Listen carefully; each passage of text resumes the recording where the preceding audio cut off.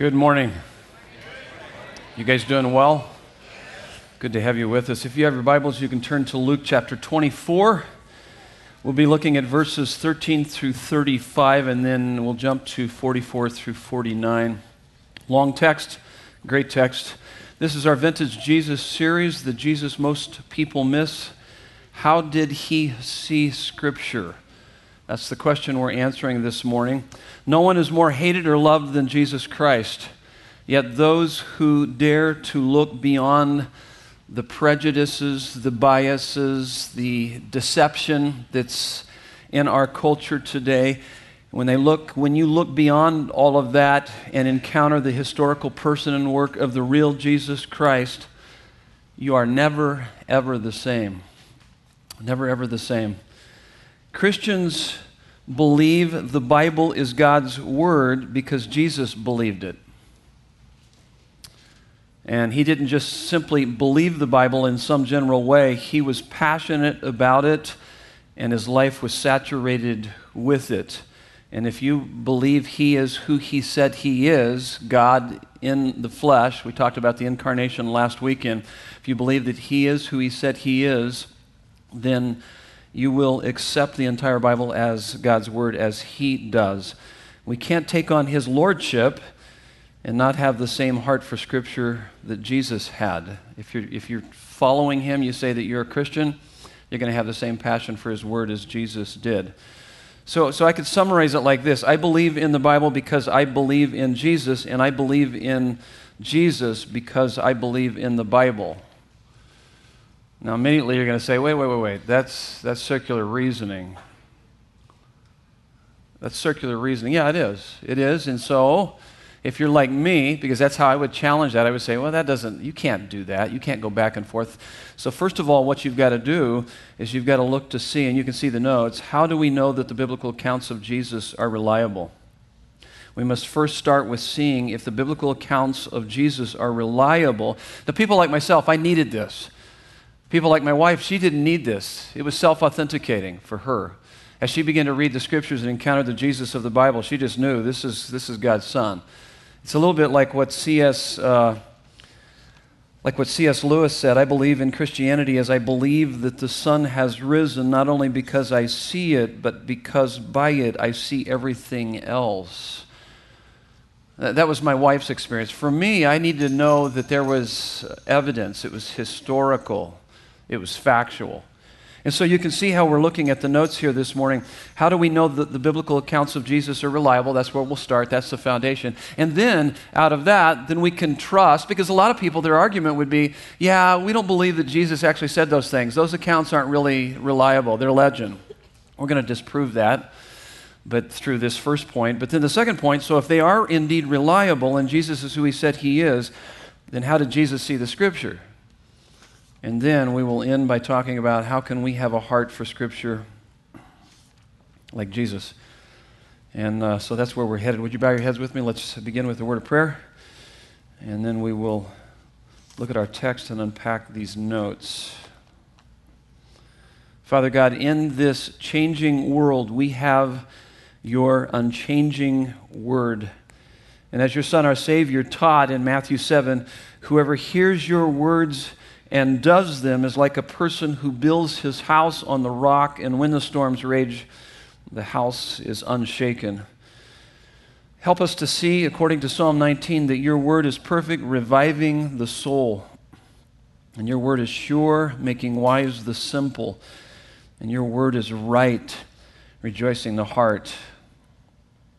This is what I would ask all of us here this morning. Just take a moment right now and ask God to speak to you through his word as we study his word this morning. Just take a moment. Just you and God. Just ask him, God, speak to me through your word. And now ask him to speak through me. Pray for me. I need all the help I can get. And so, Father, may we not just believe the Bible in some general way, but may we be passionate about it and saturate our lives with it as we follow our Savior Jesus, who knew it intimately, loved it deeply, and validated it supremely for your glory in Jesus' name. And everyone said, Amen. Take a look at this text. Wonderful text. It's a long text. I think it's kind of explains itself, so let's dive into it, and you will see it's a wonderful story. On the road to Emmaus, verse 13, chapter 24 of Luke, that very day, two of them were going to a village named Emmaus, about 7 miles from Jerusalem, and they were talking with each other about all these things that had happened. You're going to see what things have happened. This is post crucifixion and also resurrection. They don't know that the resurrection has happened. While they were talking and discussing together, Jesus himself drew near and went with them, but their eyes were kept from recognizing him. Now, there's a number of reasons why our eyes are kept from recognizing Christ, much of which is self-imposed. And it's sometimes we have a stubborn heart, we have a shallow heart, or we have a strangled heart, and so we really have to look at our heart condition. And so their eyes are kept from recognizing him. And he said to them, this is Jesus, what is this conversation that you are holding with each other as you walk? And they stood still, looking sad. Then one of them, named Cleopas, answered him, "Are you the only visitor to Jerusalem who does not know the things that have happened there in these days?" And he said to them, "What things?" And they said to him, "Concerning Jesus of Nazareth, a man who was a prophet, mighty in deed and word before God and all the people, and how our chief priests and rulers delivered him up to be condemned to death and crucified." Now take note of this next verse, verse 24. "But we had hoped that he was the one to redeem Israel." So these guys are disappointed. They're really almost in that verge of despair. They had put all their hope in the fact that this is the Messiah. He's come to rescue us. And so little did they know, the disciples, when they stood at the foot of the cross and watched their Savior being crucified, little did they know that they were watching the greatest accomplishment in history, their own salvation and the salvation of mankind. They didn't realize that. And oftentimes when we look at the events of our lives, we're despondent, we're dejected, we're disappointed, we're going, "Oh my goodness, all my hopes and dreams dashed to the ground." That's where these guys are. And I'm sure that you felt that way. Maybe you feel that way this morning. And I want to say that you're in a good place to encounter your Savior, because that's what they do. They encounter Christ through the Scriptures. They encounter Christ and the Scriptures and through the Scriptures, and it's really quite wonderful. And so as they continue on, and how verse 21, let me continue reading verse 21. "It is now the third day since these things have happened." So let me reread verse 21. "But we had hoped that he was the one to redeem Israel. Yes, and besides all of this, it is now the third day since these things happened." It's almost like, if anything was going to happen, it would have already happened. It's now the third day. That's almost kind of, and oftentimes things go beyond that point of no return in our lives, and we're disillusioned by life. Wow, we had put all of our hope in something, and it has let us down. And then moreover, some women of our company amazed us. They were at the tomb early in the morning, and when they did not find his body, they came back saying that they had even seen a vision of angels who said that he was alive. Some of those who were with us went to the tomb and found it just as the women had said, but him they did not see. Now this is Jesus, and he said to them, "O foolish ones, and slow of heart." So there's that heart condition. Oftentimes it's very self-imposed that we don't see what God is up to. We're dull of heart, and slow of heart to believe all that the prophets have spoken, Old Testament. "Was it not necessary that the Christ should suffer these things and enter into his glory?" Now check this out, big verse. "And beginning with Moses and all the prophets." So that pretty much makes up the whole Old Testament. Moses and then the prophets. It starts with Moses, ends with the prophets, everything in between. So, and beginning with Moses and all the prophets, he interpreted to them in all the Scriptures the things concerning himself. So he gives them a Bible study in the Old Testament and says, "Hey, this is all about me." And so they drew near to the village to which they were going. He acted as if he were going farther, but they urged him strongly, saying, "Stay with us, for it is toward evening, and the day is now far spent." So he went in to stay with them, and when he was at the table with them, check this out, this is really good. He took the bread and blessed and broke it and gave it to them, and guess what happens? And their eyes were opened, and they recognized him, and he vanished from their sight. Woo! That just sent a chill up my back. I mean, as I'm reading that, I was like, whoa, that's good. That's awesome. They're just like, this is Jesus. You know, you have those moments where you're just despondent, you're in despair, you're studying God's word, and then all of a sudden, boom, he's there.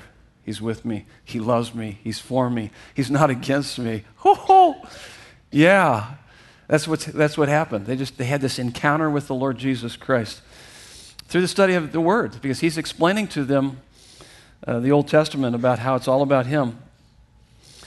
And they said to each other, "Did not our hearts burn within us?"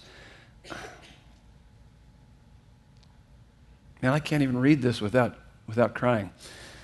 Did not our hearts burn within us while he talked to us on the road, while he opened to us the Scriptures? It's just powerful. We study God's Word. It's just not something we just go through the motions. We have an encounter with the living Savior through the study of his Word. And they rose that same hour and returned to Jerusalem, and they found the 11. So you got the 11 apostles, 11 disciples, and those who were with him gathered together, saying, "The Lord has risen indeed and has appeared to Simon." Then they told what had happened on the road and how he has spoken to them, and told what had happened on the road and how he was known to them in the breaking of the bread. Now jump to verse 44. So then Jesus appears to the disciples, and then this is what he says to them, part of what he says to them. Then he said to them, this is Jesus, "These are my words that I spoke to you." So this is his kind of last commissioning to his disciples and followers. And he says, then he said to them, "These are my words that I spoke to you while I was still with you, that everything written about me in the law of Moses and the prophets and the Psalms must be fulfilled." So now he puts the Psalms in there, which is, it's everything from Moses to the prophets, everything in between, Psalms included. Then he opened their minds to understand the Scriptures. Boy, that's important. You can study the Scriptures, and if you don't have the Holy Spirit open your mind to understand the Scriptures, you're not going to make heads or tails out of it. And said to them, "Thus it is written." Now he's going to give us the gospel. Here's the gospel. This is what the Bible is all about. Very clear. He says, "Thus it is written that the Christ should suffer and on the third day rise from the dead." So he came and he lived the life we should have lived, died the death we should have died. So he died for us. Building that bridge that separated us from the Father. It's our sin that separates us, and he built a bridge across the chasm of sin. Now, verse 47, and that repentance, so this is the result of what Christ has done, the person and work of Jesus Christ, and that repentance, that's just a changed life. We turn from sin towards our Savior, and forgiveness of sins should be proclaimed. Notice that word there, proclaimed. So this is what separates Christianity from all the major cults and religions of our world today. Everything else is good advice. This is good news. Good news is meant to be proclaimed. So week in and week out, we proclaim it is finished. You have access to all of his presence and promises. It's a done deal. Live in the reality of what we have in Jesus Christ. That's why he says it's proclaimed. Do you hear me? This is yours for the taking, for the asking, for the receiving. All the resources of heaven, that's that idea of that word, proclaimed in his name to all nations beginning from Jerusalem. You are witnesses of these things. That's the same word, witness, martyr, is found in Acts 1:8. You shall receive power when the Holy Spirit comes upon you, and you will be my witnesses, literally martyrs. You will give your life for this. That's how much it will grip your life. And so you are witnesses of these things, and behold, I am sending the promise of my Father upon you, but stay in the city until you are clothed with power from on high. This is the word of the Lord to us. Okay, we got a lot of work to do, huh? I mean, that's a fabulous text. So let's talk about this. How do we know the biblical accounts of Jesus are reliable? We just read a biblical account. How do we know that that was reliable? Because that's the argument oftentimes people will give. And so I use an acrostic here, and I teach this in the Game of Life, so you have to come to the Game of Life to really understand this more clearly. But let me knock this out really quickly. We know that the biblical accounts of Jesus are reliable because, first of all, it's prophetically powerful. That's the P in the preach, P-R-E-A-C-H, prophetically powerful. We see that in verses 25 through 27 and then verse 44 that we just read. Was he not saying, hey, all of that Old Testament, I'm the fulfillment of that. That was prophecy. They were predictions about me, and I'm here. I have fulfilled that. So there are 66 books in the Bible, 39 in the Old Testament, 27 in the New Testament, written over a period of about 1,500 years. And what's phenomenal about all of these books is that there is this one common, unified theme. The whole Bible is about Jesus. The whole Bible is about Jesus.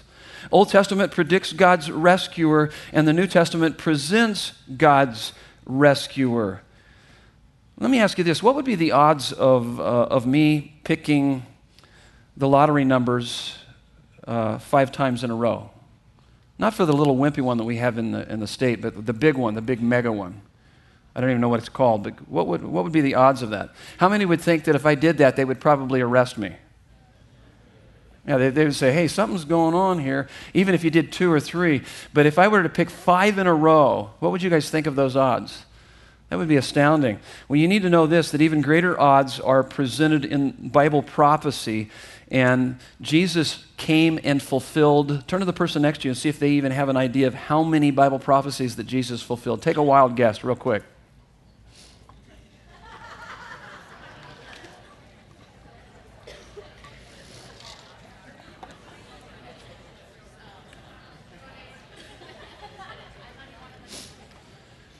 Okay, what are you guys thinking? You guys thinking maybe, yell it out to me. What do you think? All of them. How many are thinking all of them? Yeah, how many are all of them? Close to 300. 300 Bible prophecies Jesus fulfilled. Do you think God wants us to know that this is the Messiah? No doubt about it. No doubt about it. Prophetically powerful, remarkably reliable with manuscript evidence. Sometimes people will say, well, it's been passed on from generation to generation.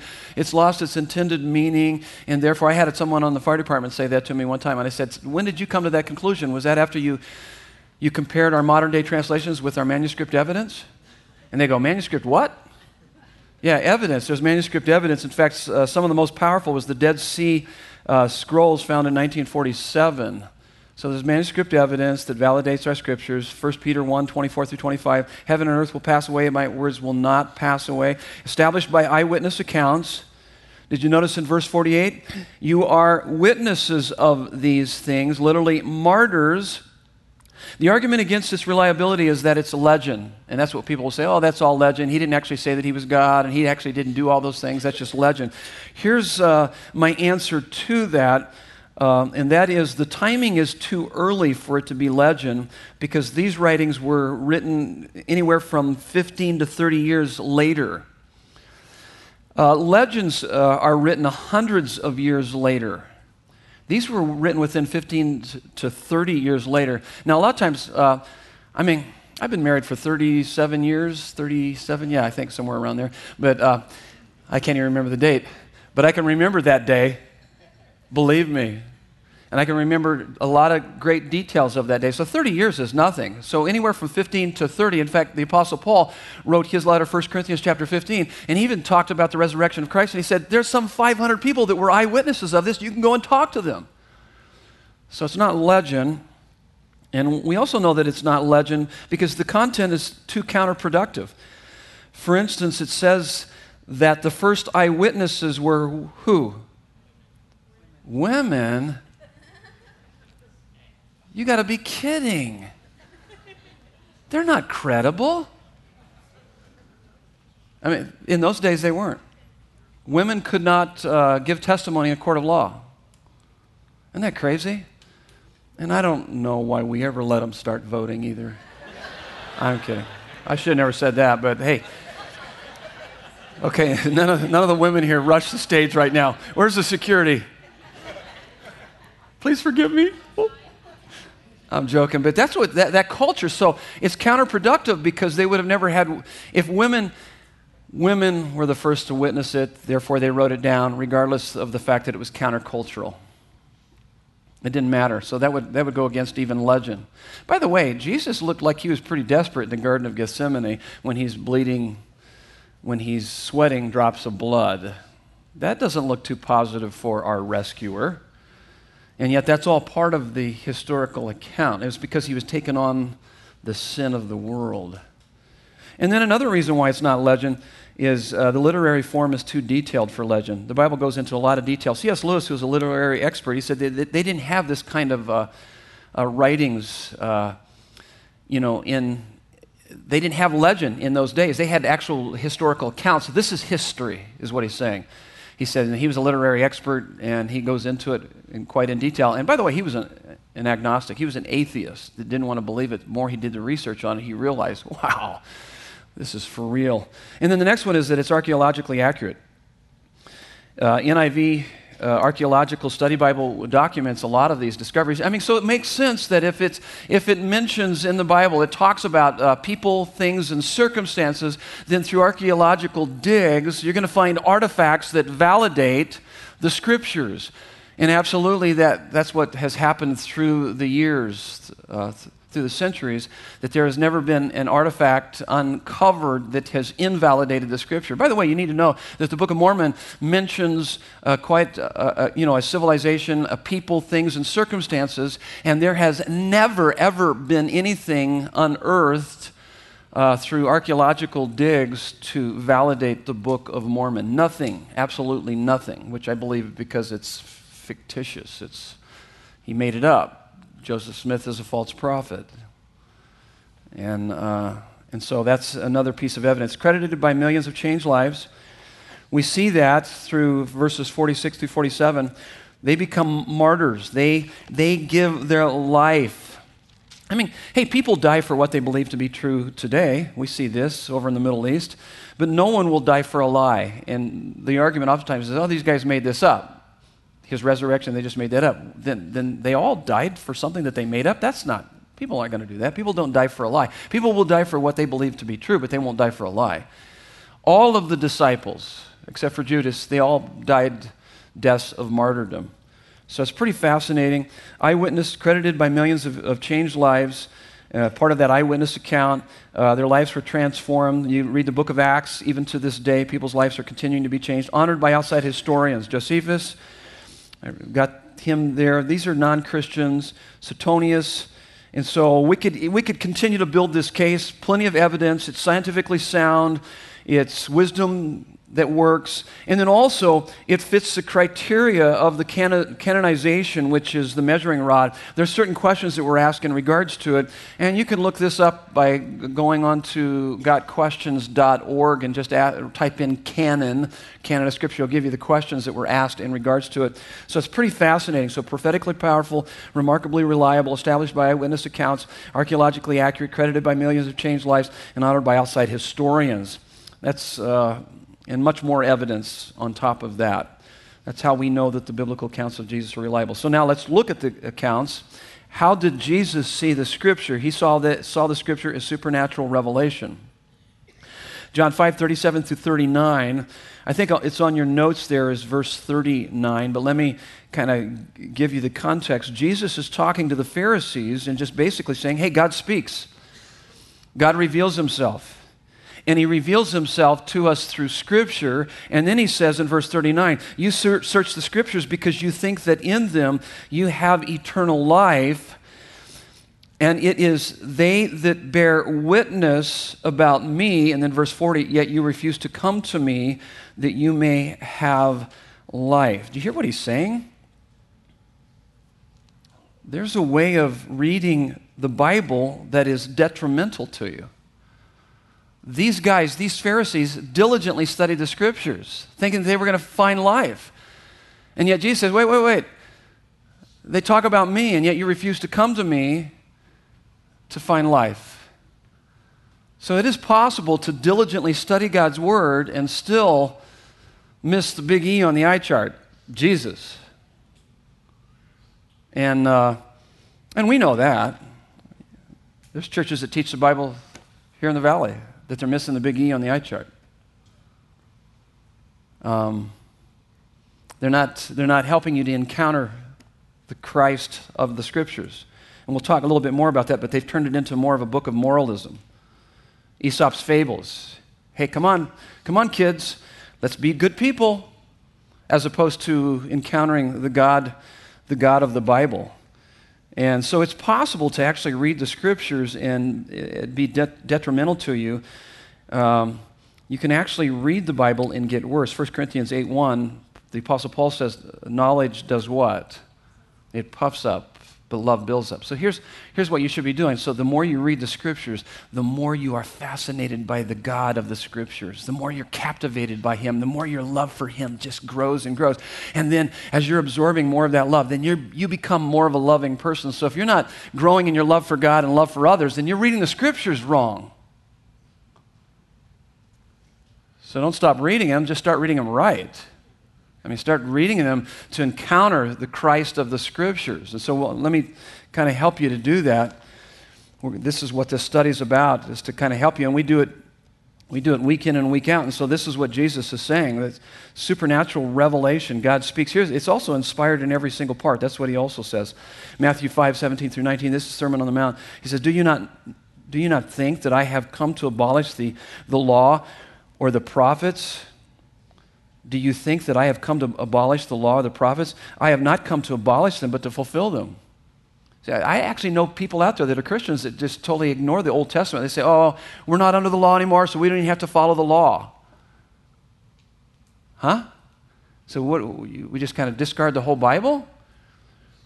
And this is, Jesus said, I came to fulfill them. For truly I say to you, until heaven and earth pass away, not one iota or a dot will pass from the law until all is accomplished. So He came to accomplish it. He lived the life we should have lived, died the death we should have died. But He says this, therefore whoever relaxes one of the least of these commandments and teaches others to do the same will be called least in the kingdom of heaven. But whoever does them and teaches them will be called great in the kingdom of heaven. Here's the problem is that we don't obey God's word, the law, to get His blessing. We have His blessing, therefore we obey Him. So you can't reverse that. It becomes religion.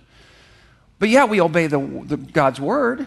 Of course we do. We live according to it. But here's the difference, is that because we have His blessing, He empowers us to begin to live according to God's word. Don't flip that. Don't flip it the other way. Don't obey Him to get His blessing. You already have all of His blessing. It's to be proclaimed. It is finished. So out of that empowering presence of God in your life, then live according to God's word. You live a life for His glory. That's what you were created for, out of a love, out of a heart that's smitten by the beauty and the glory of Christ and what He's accomplished. How do you do that? What does it look like? God's word, the law, the 10 commandments. Jesus summarized the 10 commandments. Love God with all your heart, soul, mind, and strength. Love your neighbor as yourself. So as you study God's word, you're going to begin to see more clearly how to love God and how to love people. But it's out of the empowering presence of God, enabling you to be what He wants you to be, to do what He wants you to do. And so He saw that every part of it was inspired. It's the breath of God, supernatural revelation, inspired in every single part, and then authoritative and unbreakable.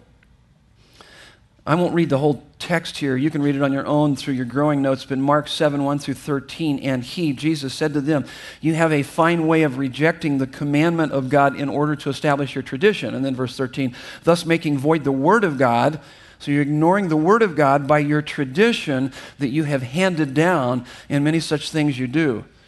So we tend to, in our culture, we tend to make tradition as more important than God's word. He's saying, no, it's authoritative. In fact, in John 10:35, He says that Scripture cannot be broken. And what that tells us is that you don't actually break God's laws, you break yourself against His laws.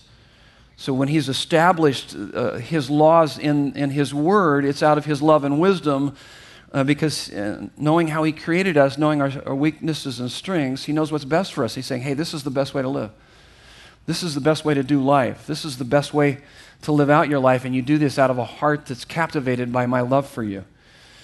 And I heard, it was Keller that said this, if there are real moral absolutes and we don't care to know them, it's like closing our eyes while driving. So what he's saying is that these are moral absolutes. This is the way that life works, and this is the best way that life works. And don't follow your tradition to the exclusion of my word. My word is authority, and it's important. By the way, I come in contact with people that aren't believers a lot, and I'll hear them say statements like, hey, we need to do a better job at taking care of the planet. And so my question for them is like, why?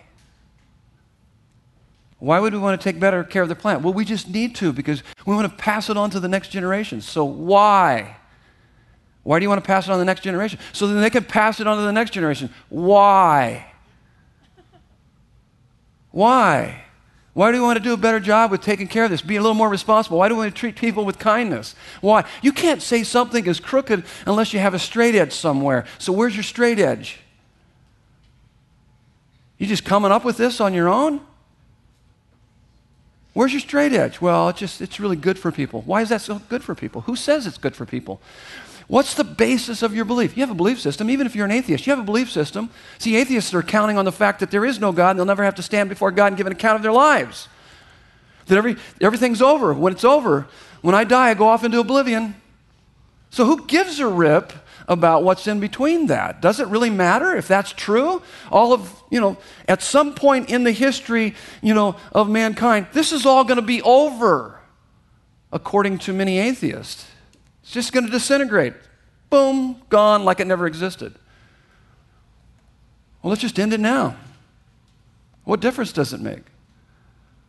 Isn't that crazy? I mean, so I don't think people have thought deep enough. Yeah, we need to have a better world and we need to be nicer and all that. What's the basis of your belief? You have a belief system, whether you're a follower of Christ or not, because that's how we function. So what's the basis of your belief? What's the foundation of your faith? What's the credibility of your creed? You have a creed. You do. You see, as believers, we know we're here by divine design. We have a purpose in our life. Why would we want to take care of this planet? Because God has given this to us, and we want to pass it on to the next generation. Yes, to honor God, to give glory to God, because the Bible tells us this is the foundation of our lives.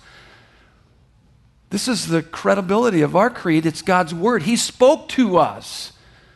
We live for Him, and we live for His glory. Does that make sense? You guys tracking with me?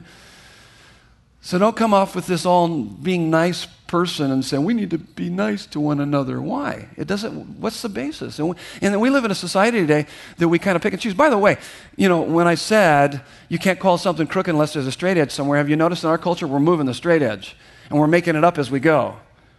And we're certainly not going back to what the Scripture teaches.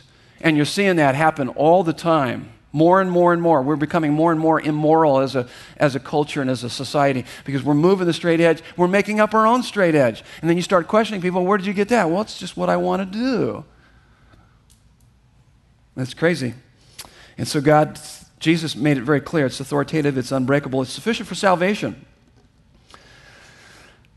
Luke 16:15 through 31, the story of Jesus. This is the story by Jesus of the rich man and Lazarus. How many are familiar with the rich man and Lazarus story?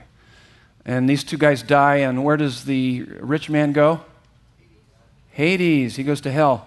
And Lazarus goes to Abraham's bosom, which is known as paradise. And it's interesting, they have some sort of dialogue. The rich man has some sort of dialogue with Abraham, and he pleads with Abraham because he's in torment, as he's in Hades, in hell. And he says, please, if someone would rise from the dead and go to my 5 brothers, I know they would convert. I know that they would become Christians and they would not come to this place of torment. Now listen to what Abraham says in verse 31 of Luke chapter 16. He said to him, if they do not hear Moses and the prophets, neither will they be convinced if someone should rise from the dead.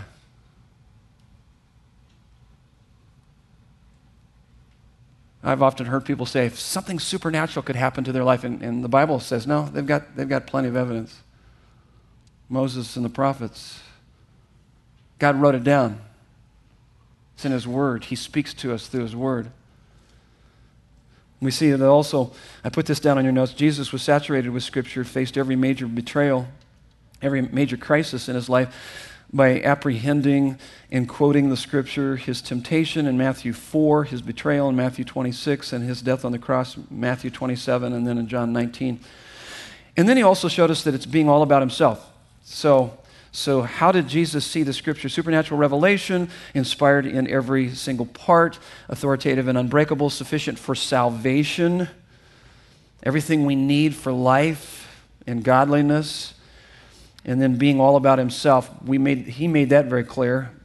Luke 24:44, and then Luke 24:46 through 47, really giving us basically the gospel message. And so it's really important that as you study the Bible, that when you study it, you can study it from two different mindsets, and it's really important to have the right mindset. Turn to the person next to you and see if they have the right mindset.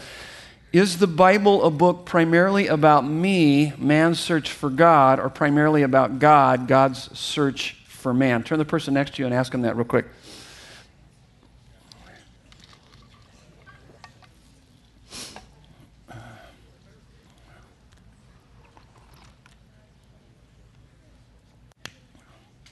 Okay, you guys, if you've been with me long enough, you guys know the answer to that, don't you? What is it? Yell it out to me. Yes, God's search for man. Isn't that going to make a difference in how you read the Bible when you open up the book? So if you read it as man's search for God, it's going to be about what you do. I've got to do these things, but it's more about what has been done for us. And otherwise, we turn it into, like I said, like an Aesop's fables. It becomes moralism. Try harder, do more. And that's not what the Bible is about. And in fact, you could summarize the Bible like this: creation, fall, redemption, restoration. Creation, Genesis 1 and 2. Fall, Genesis 3. And then Genesis 4 all the way to the end of the book, Revelation, is redemption. And then the book of Revelation is restoration, new heaven and new earth. It's all about Jesus. One of my favorite books, the Jesus Storybook Bible for kids. I'm a big kid. Every story whispers His name. Listen to what Sally Lloyd-Jones says. I love the way she writes it here. I think I'm going to read from this on Christmas Eve this year because it's just really a wonderful book. We're going to do a couple family services, but it's a great book. Listen to what she says. No, the Bible isn't a book of rules or a book of heroes. The Bible is most of all a story. It's an adventure story about a young hero who comes from a far country to win back his lost treasure. It's a love story about a brave prince who leaves his palace, his throne, everything to rescue the one he loves. It's like the most wonderful of fairy tales that has come true in real life. You see, the best thing about this story is it's true. There are lots of stories in the Bible, but all the stories are telling one big story. The story of how God loves His children and comes to rescue them. It takes the whole Bible to tell this story. And at the center of the story, there is a baby. And every story in the Bible whispers His name. He is like the missing piece in a puzzle, the piece that makes all the other pieces fit together. And suddenly you can see a beautiful picture. I love it. It's all about Jesus. It's all about how He came to rescue us. And we have everything we need in Him. I love it. So how do we bridge the gap between our beliefs and our behavior? Because that's where our problem is. How can we have that satisfying, liberating presence and promises of God not just be clear to our mind, but real to our heart? Because that's the goal of Bible study. That's the goal of church and personal devotions and prayer, is so that we can have that satisfying and liberating experience of the presence and the promises of God real to our hearts. How can we have a heart for Scripture like Jesus? Pray that God will open your heart, your eyes, and increase your love for His Son. Always begin with prayer. God, open my eyes, increase my love for your Son. Verse 17, but their eyes were kept from recognizing him. And their eyes were open, verse 31 of our text, and their eyes were open and they recognized him. And when he opened their minds to understand the Scriptures, and then he opened their minds to understand the Scriptures, God loves to make his Son known. Let me read to you a quote from a theologian that I was listening to this last week, and I kind of somewhat wrote this down and paraphrased it a bit, but listen to what I wrote down here. If you don't desire the greatest treasure in the universe, which is Christ Jesus, then reading your Bible is going to be boring. If you don't desire to know Jesus, walk with Jesus, experience Jesus, then the Bible isn't going to seem very relevant to your life. If your desire is to love him, treasure him, live for him more than anything, and to bring as many people into the experience that you can, then you won't be able to live without the Bible. If you can go a few days without ever picking up the Bible, then something is wrong. He's not your greatest treasure, therefore he's not your greatest pleasure.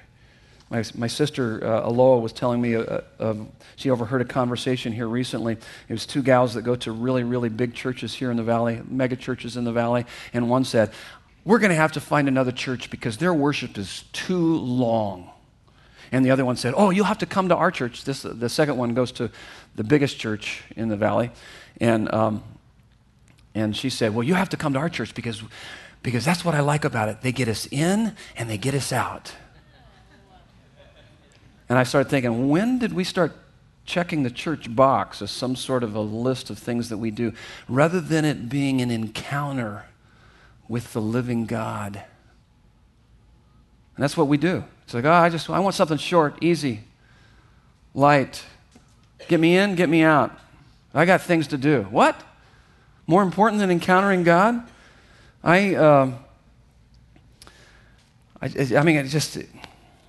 It blows my mind away. And that's why, that's why on Sunday mornings, and you've heard me say this before, this isn't a lecture to where you walk away with information.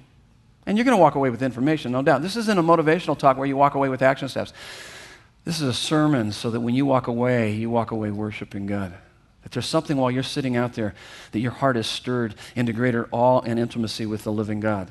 I mean, that's my heart. That's my heart more than anything.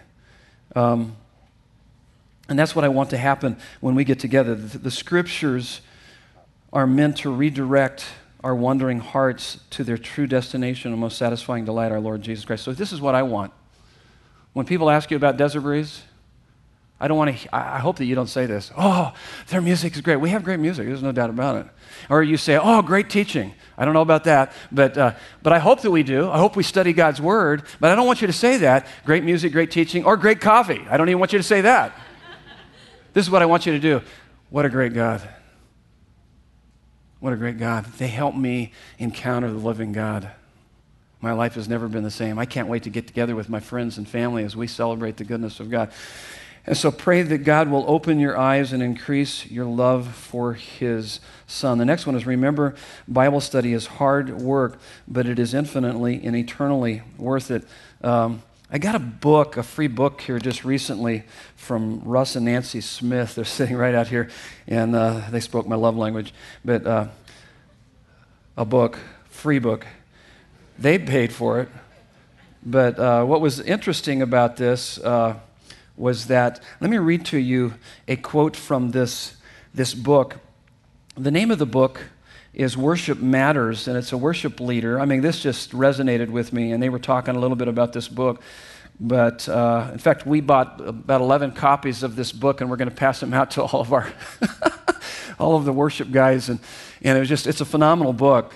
But Bob Coughlin has been leading worship for years, and this is what he says. One section of the book, he talks about studying doctrine and theology. He says, getting to know God is time-consuming. We live in the age of instant everything. We want a life-changing devotional in 15 minutes max. And why shouldn't God fit into the slot we've allotted him? After all, he's God. He knows how packed our schedule is. we open our Bibles and get bored if nothing grips us after 2 paragraphs. We want everything abridged, dumbed down, and in today's lingo. So we don't have to think too much or examine our lives too closely. Given our small minds, our absolute dependence on revealed truth, and the immensity of God, how can we think there's an easy path to knowing the God we worship? There are no shortcuts, only a grace-motivated, steadfast, lifelong pursuit of the God who created and redeemed us for His glory. I love that. It takes work, but guess what? It's worth it. It's worth it. I gave you some of that worth with some of these verses. Psalm 1:2 talks about delighting in God's word. You go from duty to delight. The man that delights in God's word, he meditates on it day and night. He's like a tree planted by rivers of living water, nourishment, nurturing. His leaf will not wither. In season, he will bear fruit. Whatever he does prospers. There's prosperity in that. You delight in interacting with God, knowing God, experiencing God. And then Psalm 19:10, it tells us this: it's more to be desired than gold, much fine gold. I had a guy a number of years ago, I kick myself now, but it was about 25, 30 years ago, he tried to talk us into buying gold.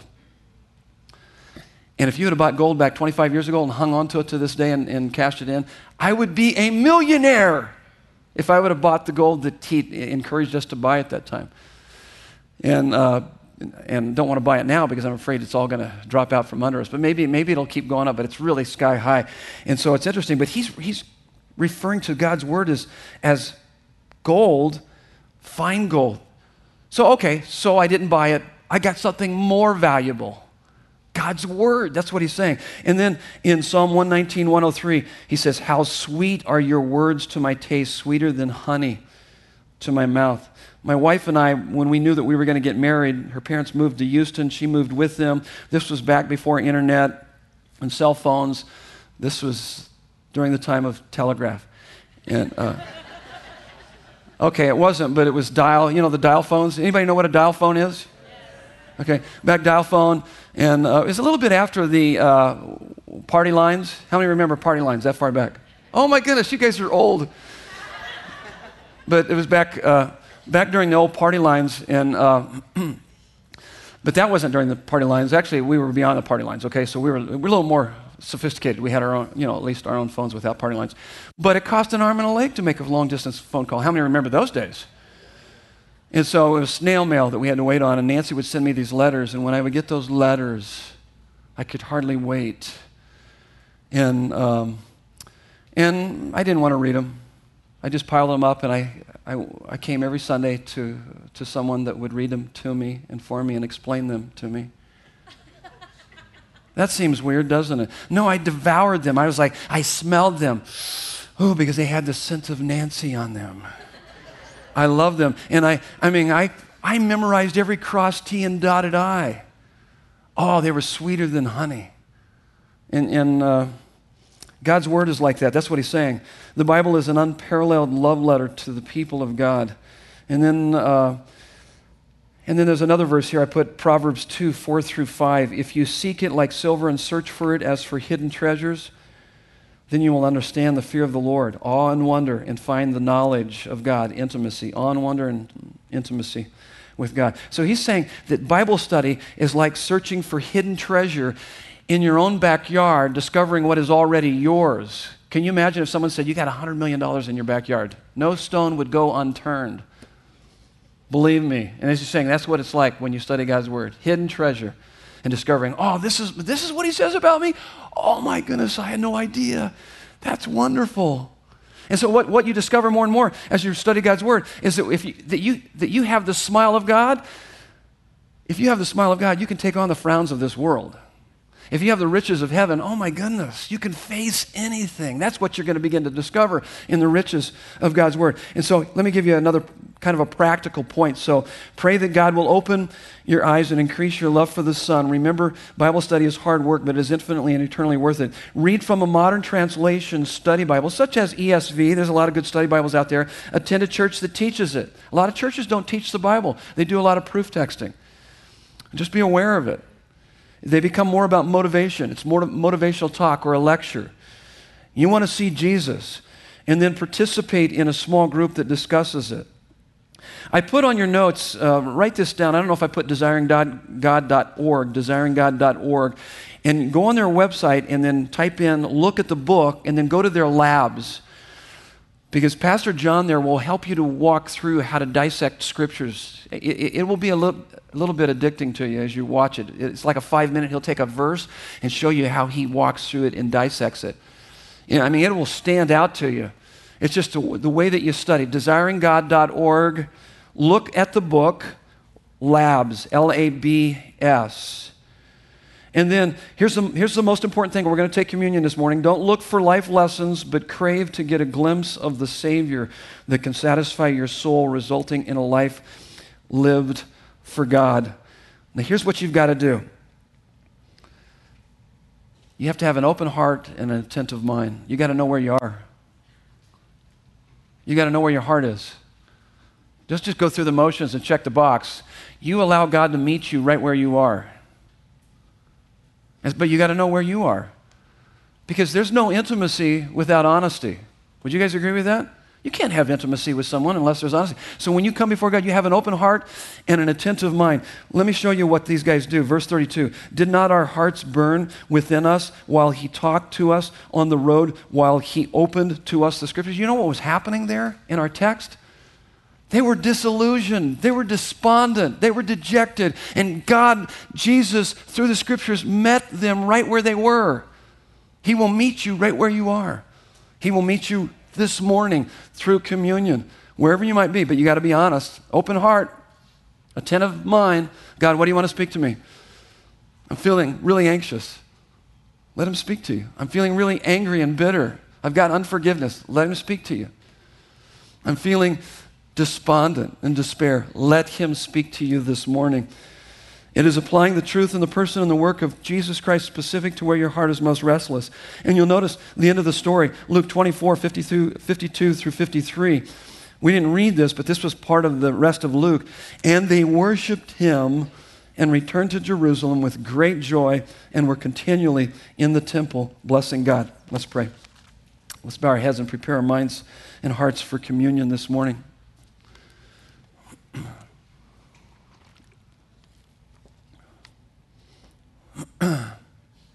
Father God, temptations are too frequent.